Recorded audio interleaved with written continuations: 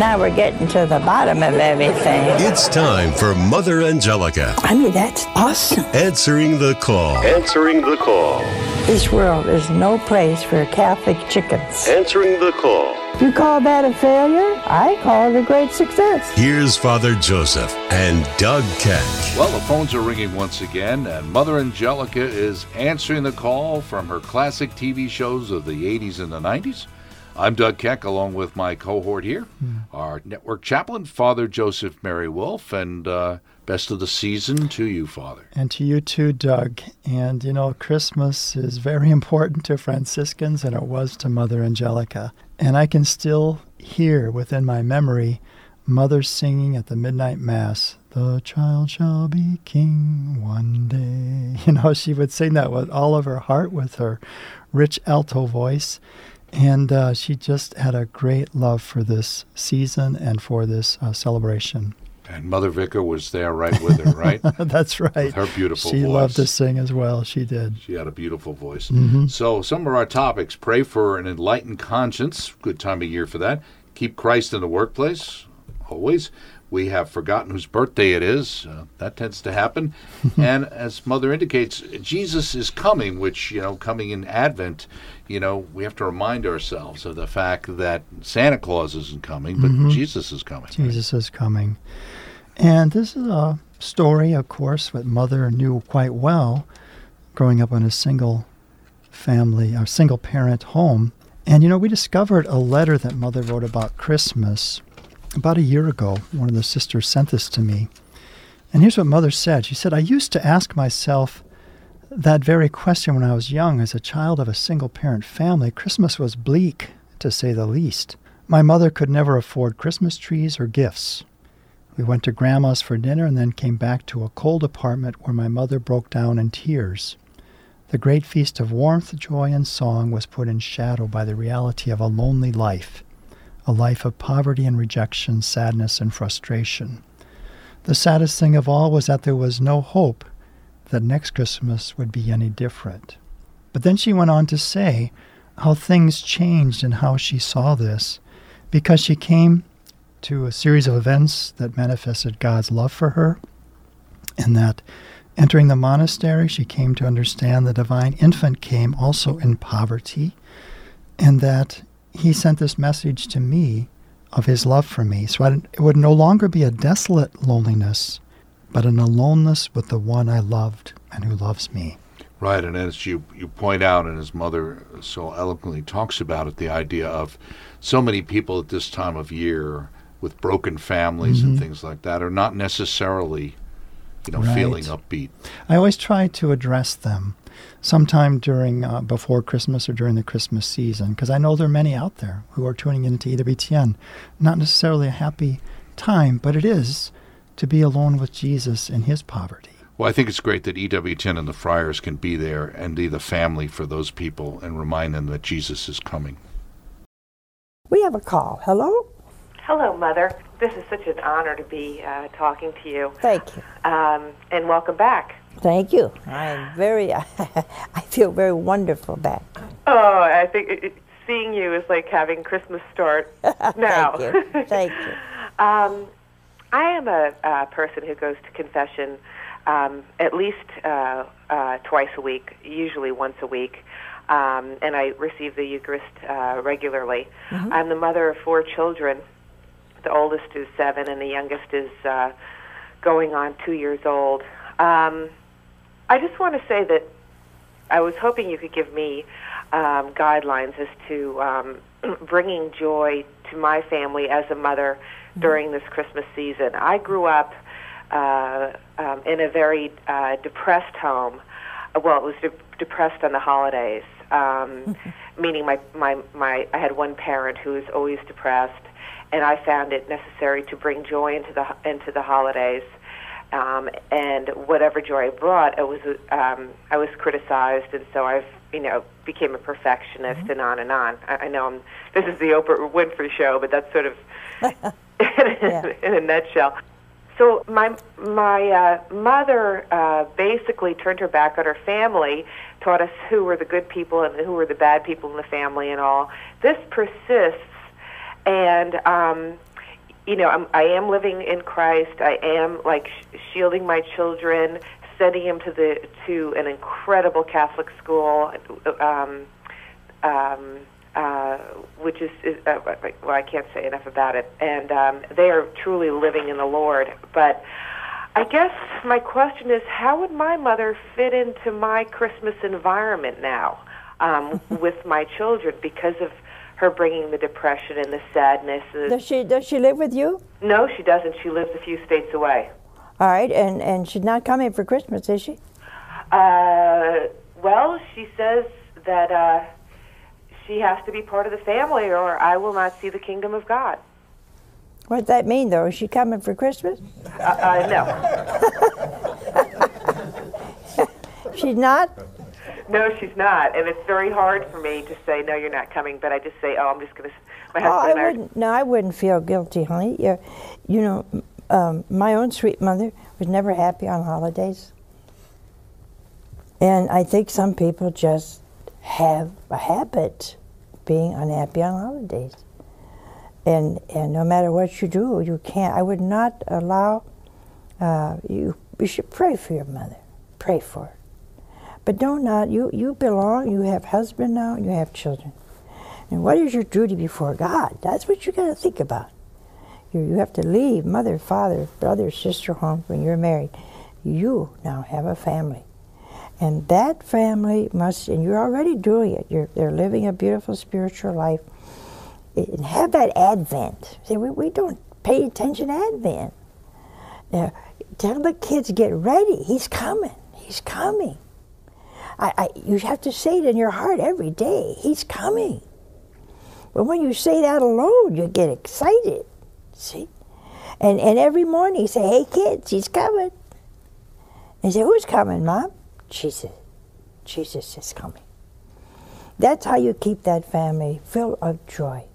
I would pray for your mother, but you are obliged by the Lord now to stay with your family, to keep your family in the right spirit, and to feed your family with that Advent spirit.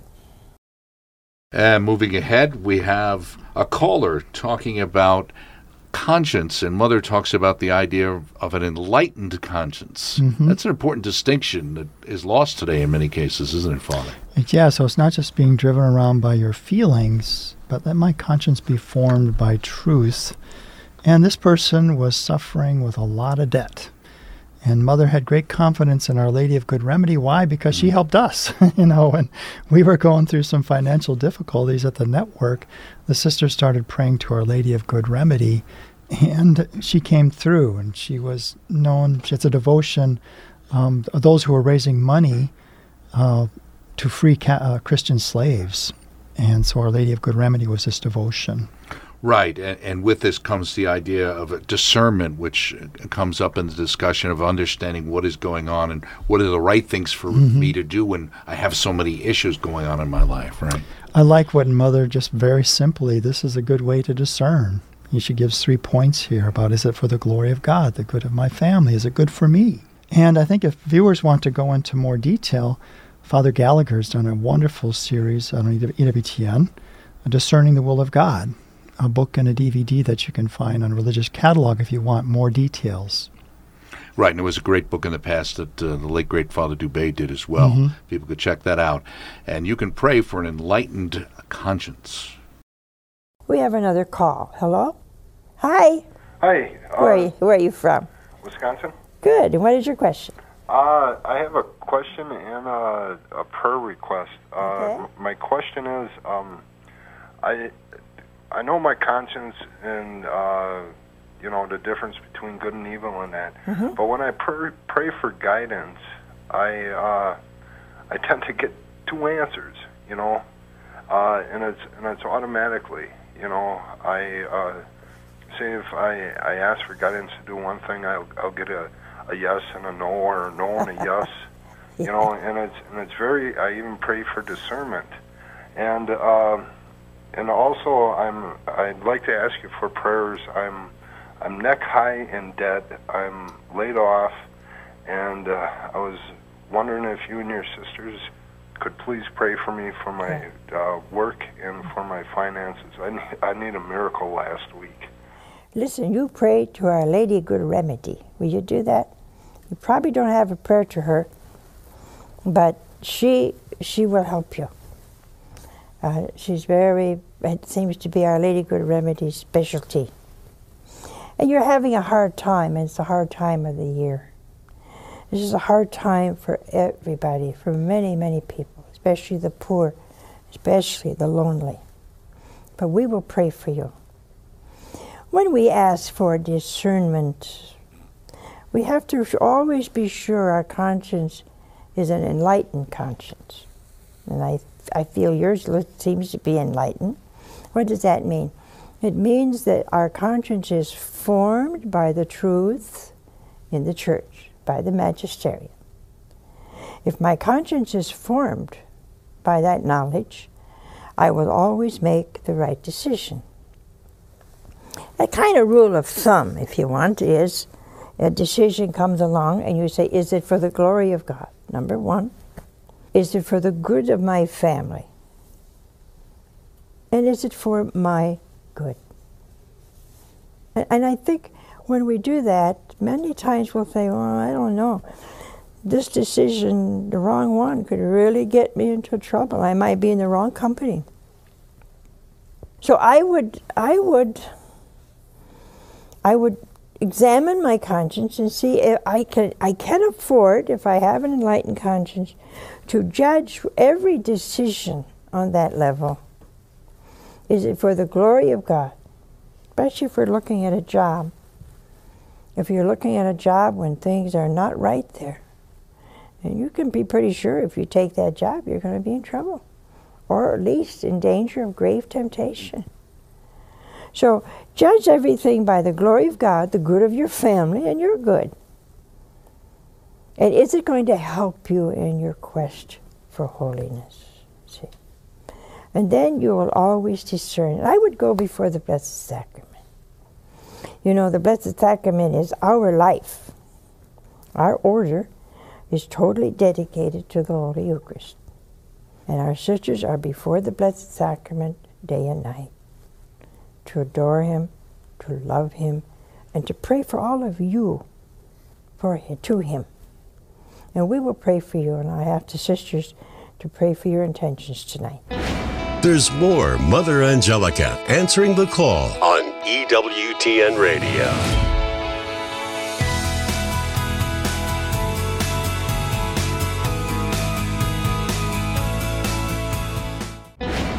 Let's return to Mother Angelica answering the call with Father Joseph and Doug Keck on EWTN Radio.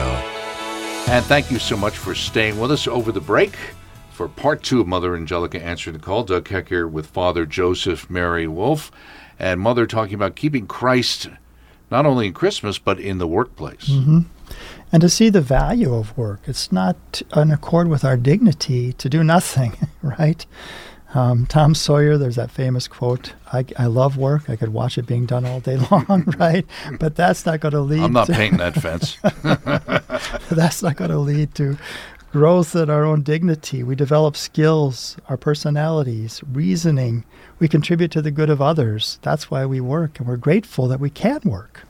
And that's one of the things that I think sometimes gets lost in the world we have today is not appreciating that people need to work. They just don't need to have sustenance, right. Have their needs met. They need to be able to feel like they themselves are part of that equation. That was a great gift to me that I'm thankful for more, working up and growing on the farm. You saw you were contributing to the welfare of the family. You're doing something, and you were growing personally too. Absolutely. And I also think Mother talks about pruning in this, and she also brings up this wonderful point. She said, the Lord, He doesn't need to know what I do. You know what I do. Yeah. In a particular situation with somebody at a workplace, which they're talking about. Maybe their boss doesn't appreciate what they're doing, but the Lord knows. And we can also pray for people who are working. I was driving yesterday on the back roads back home from Hansville, and this whole area had been re-asphalted. I prayed in Thanksgiving, for the workers who had put that there. I pray for the people who've been working on our glass in the chapel and those sorts of things. It's a way we can sanctify the moments. Right, the undercoating on your car that was saved. Keeping Christ in the workplace. We have a call. Hello. Hello? Where are you from? St. Peter's, Missouri. Oh, great. Then what do you got? Just a question. Good. Most people work 8 hours a day. Yeah. And how do you keep Christ in a regular working day job when all it is man hours? How to keep the man hours down and competition and basically that. Well, in the first place, you have to realize that in an ordinary job, and a job you kind of described, is in the world. And it has all the earmarks of the world. Competition, dog eat dog, just everything. And just like that checker, that girl at the grocery store, she had probably a hard day, and she forgot something. She forgot the love of Jesus. There was not that sense of presence in her heart that took her through the day. You see, I have to know why I'm working. First of all, God made us to work. That's a blessing. It's also a gift to work. The worst thing that some of the countries do, in our country do, in our relief services, is we don't permit people to work, and you lose your dignity. See, God made us to work. So first of all, you go out in the morning knowing you're participating in a gift from God. The ability to work. Now, your circumstances around you may not be ideal. People tell dirty jokes and they loiter and, they're not there. Some people are not there because they want to really put in 8 hours of work. The first thing they ask when you give them a job is vacation, how often you get a raise. See, I'd say when you earn it, you get it, see? So often we have to realize that one of the places the Lord prunes us the most is in the workplace. You spend, as you just said, 8 hours a day there. And there's another element of pruning. Maybe your boss is not understanding, doesn't appreciate what you do. It takes a lot of gearing yourself towards Jesus and saying, Lord, he doesn't need to know what I do. You know what I do. He doesn't have to be grateful. You're grateful. If you hear a dirty joke, instead of participating and laughing and making him look like, well, I thought that's very funny, just make believe you're doing something else that you didn't hear and say, Jesus, I'm sorry that this has to go on here. I'm sorry your name is taken in vain. And inside you can make all these little darts. I call them darts, little ejaculations. I love you, Jesus. You open your desk drawer. I love you, Jesus. I'm sorry, Jesus, that you have to suffer. And your whole day can become very spiritualized. Not pietistic, but spiritualized. And see, we have to do this in the world today because it's getting so rat race. It's getting so fast. It's getting so evil. And the best thing you can do is really give your boss a good 8 hours hard work. You don't need 12 coffee breaks, and 3 smokes. See, there's an honesty about a Christian worker. I am paid for 8 hours. I give 8 hours. And that's true of vocations too. I got a vocation letter one time, and the girl said, "I'd like to know what your debt level is."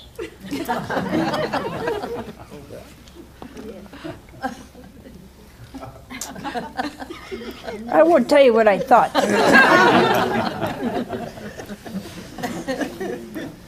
think you want to follow the Lord, you don't say what's your debt level. You take a debt and all. See? But the first thing is, you must know that work is a blessing from God, that is a gift from God, that you have to put something in your work that's not there because your work is in the world. You have to be the yeast in a dough that's getting very sour. It's not rising anymore. And you can do that. And closing out this program as we roll into Christmas, we have a topic of we have forgotten whose birthday it is. And that is a typical thing for this time of season, isn't it, Father? Yes, and it's a time for reconciliation, right? Reconciliation with God, reconciliation with others. I was thinking of this quote we have in our night prayer on Wednesdays, Ephesians chapter 4. The sun must not go down in your wrath. Do not give the devil a chance to work on you. Do we ever think of resentment, brooding, stewing, rehashing as a devil working on you to bring about division, to bring about misery in your soul? Think about that the next time that you're resenting someone or unforgiving. Right, and I think we have to realize that as much as we don't want to do that, it's also part of our human nature to react that way. I always quote St. Paul with, the coppersmith there who he wasn't too happy about this, So, I mean, we all go through that, but we have to realize that we're really doing more damage to ourselves by kind of going over this stuff and continuing that resentment. Resentment is a poison we drink, hoping to hurt the other. It's a bad way to go. Right, absolutely. And Mother also points out as we go out on this that we're a little too materialistic at Christmas. We have forgotten whose birthday it is. We have another call. Hello? Hi, Mother. Hi, how are you? I love you very much. Thank I you. watch the show all the time with my father. Thank you. You did write him a letter, and you wrote back. And I just wanted to tell you that I kind of have a problem. My sisters aren't speaking. They haven't spoken for a while now. And my older sister, who's 22, she's jealous of my younger sister, and they're not speaking. And I was wondering if there's anything you could do to try to get them to speak, because it is the Christmas season. I know. And I'm very upset about it.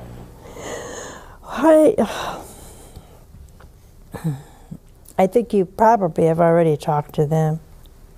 Maybe a little jealousy there. It's very hard. I would just pray, and I'll have my sisters pray for you and your two sisters. It is a serious thing not to forgive each other. It's a serious thing to go to bed at night. Our Lord said we should forgive before the sun goes down. And a lot of people just have hard hearts, And maybe they're just jealous of one another, or one is jealous of the other. Some kind of deep hurt, and hurts are hard to get over. And I think what they need most of all is prayer. And I would go, if you can, before the Blessed Sacrament. Go before Jesus. He forgave, and Our Lady forgave at the foot of the cross. Nobody thinks of Our Lady forgiving, but she had to forgive. When our dear Lord said, Father, forgive them, they know not what they do. Well, she had to say, yes, Father, forgive them. They don't know what they do. And you might just go before the Blessed Sacrament and say to our Lord, my two sisters just won't speak to each other. Would you give them the grace and the light to see how terrible it is not to speak to your own sisters around Christmas time. We've become too materialistic about Christmas. I was glad to see at least some cards with the baby and Our Lady and St. Joseph. We have totally forgotten whose birthday it is. It's just a kind of season you give gifts and you receive gifts. And the saddest thing of all, I think, is that we don't celebrate a birthday. Have you ever said to Jesus on Christmas Eve, happy birthday to you? Happy birthday to you. I bet you haven't. I bet you haven't even thought about it. But it's his birthday. So why don't you ask our dear Lord to give them the light to forgive? So as one family you can sing happy birthday to Jesus. For more about Mother Angelica and to listen to her shows, go to EWTN.com. See you next time on Mother Angelica, Answering the Call, only on EWTN Radio.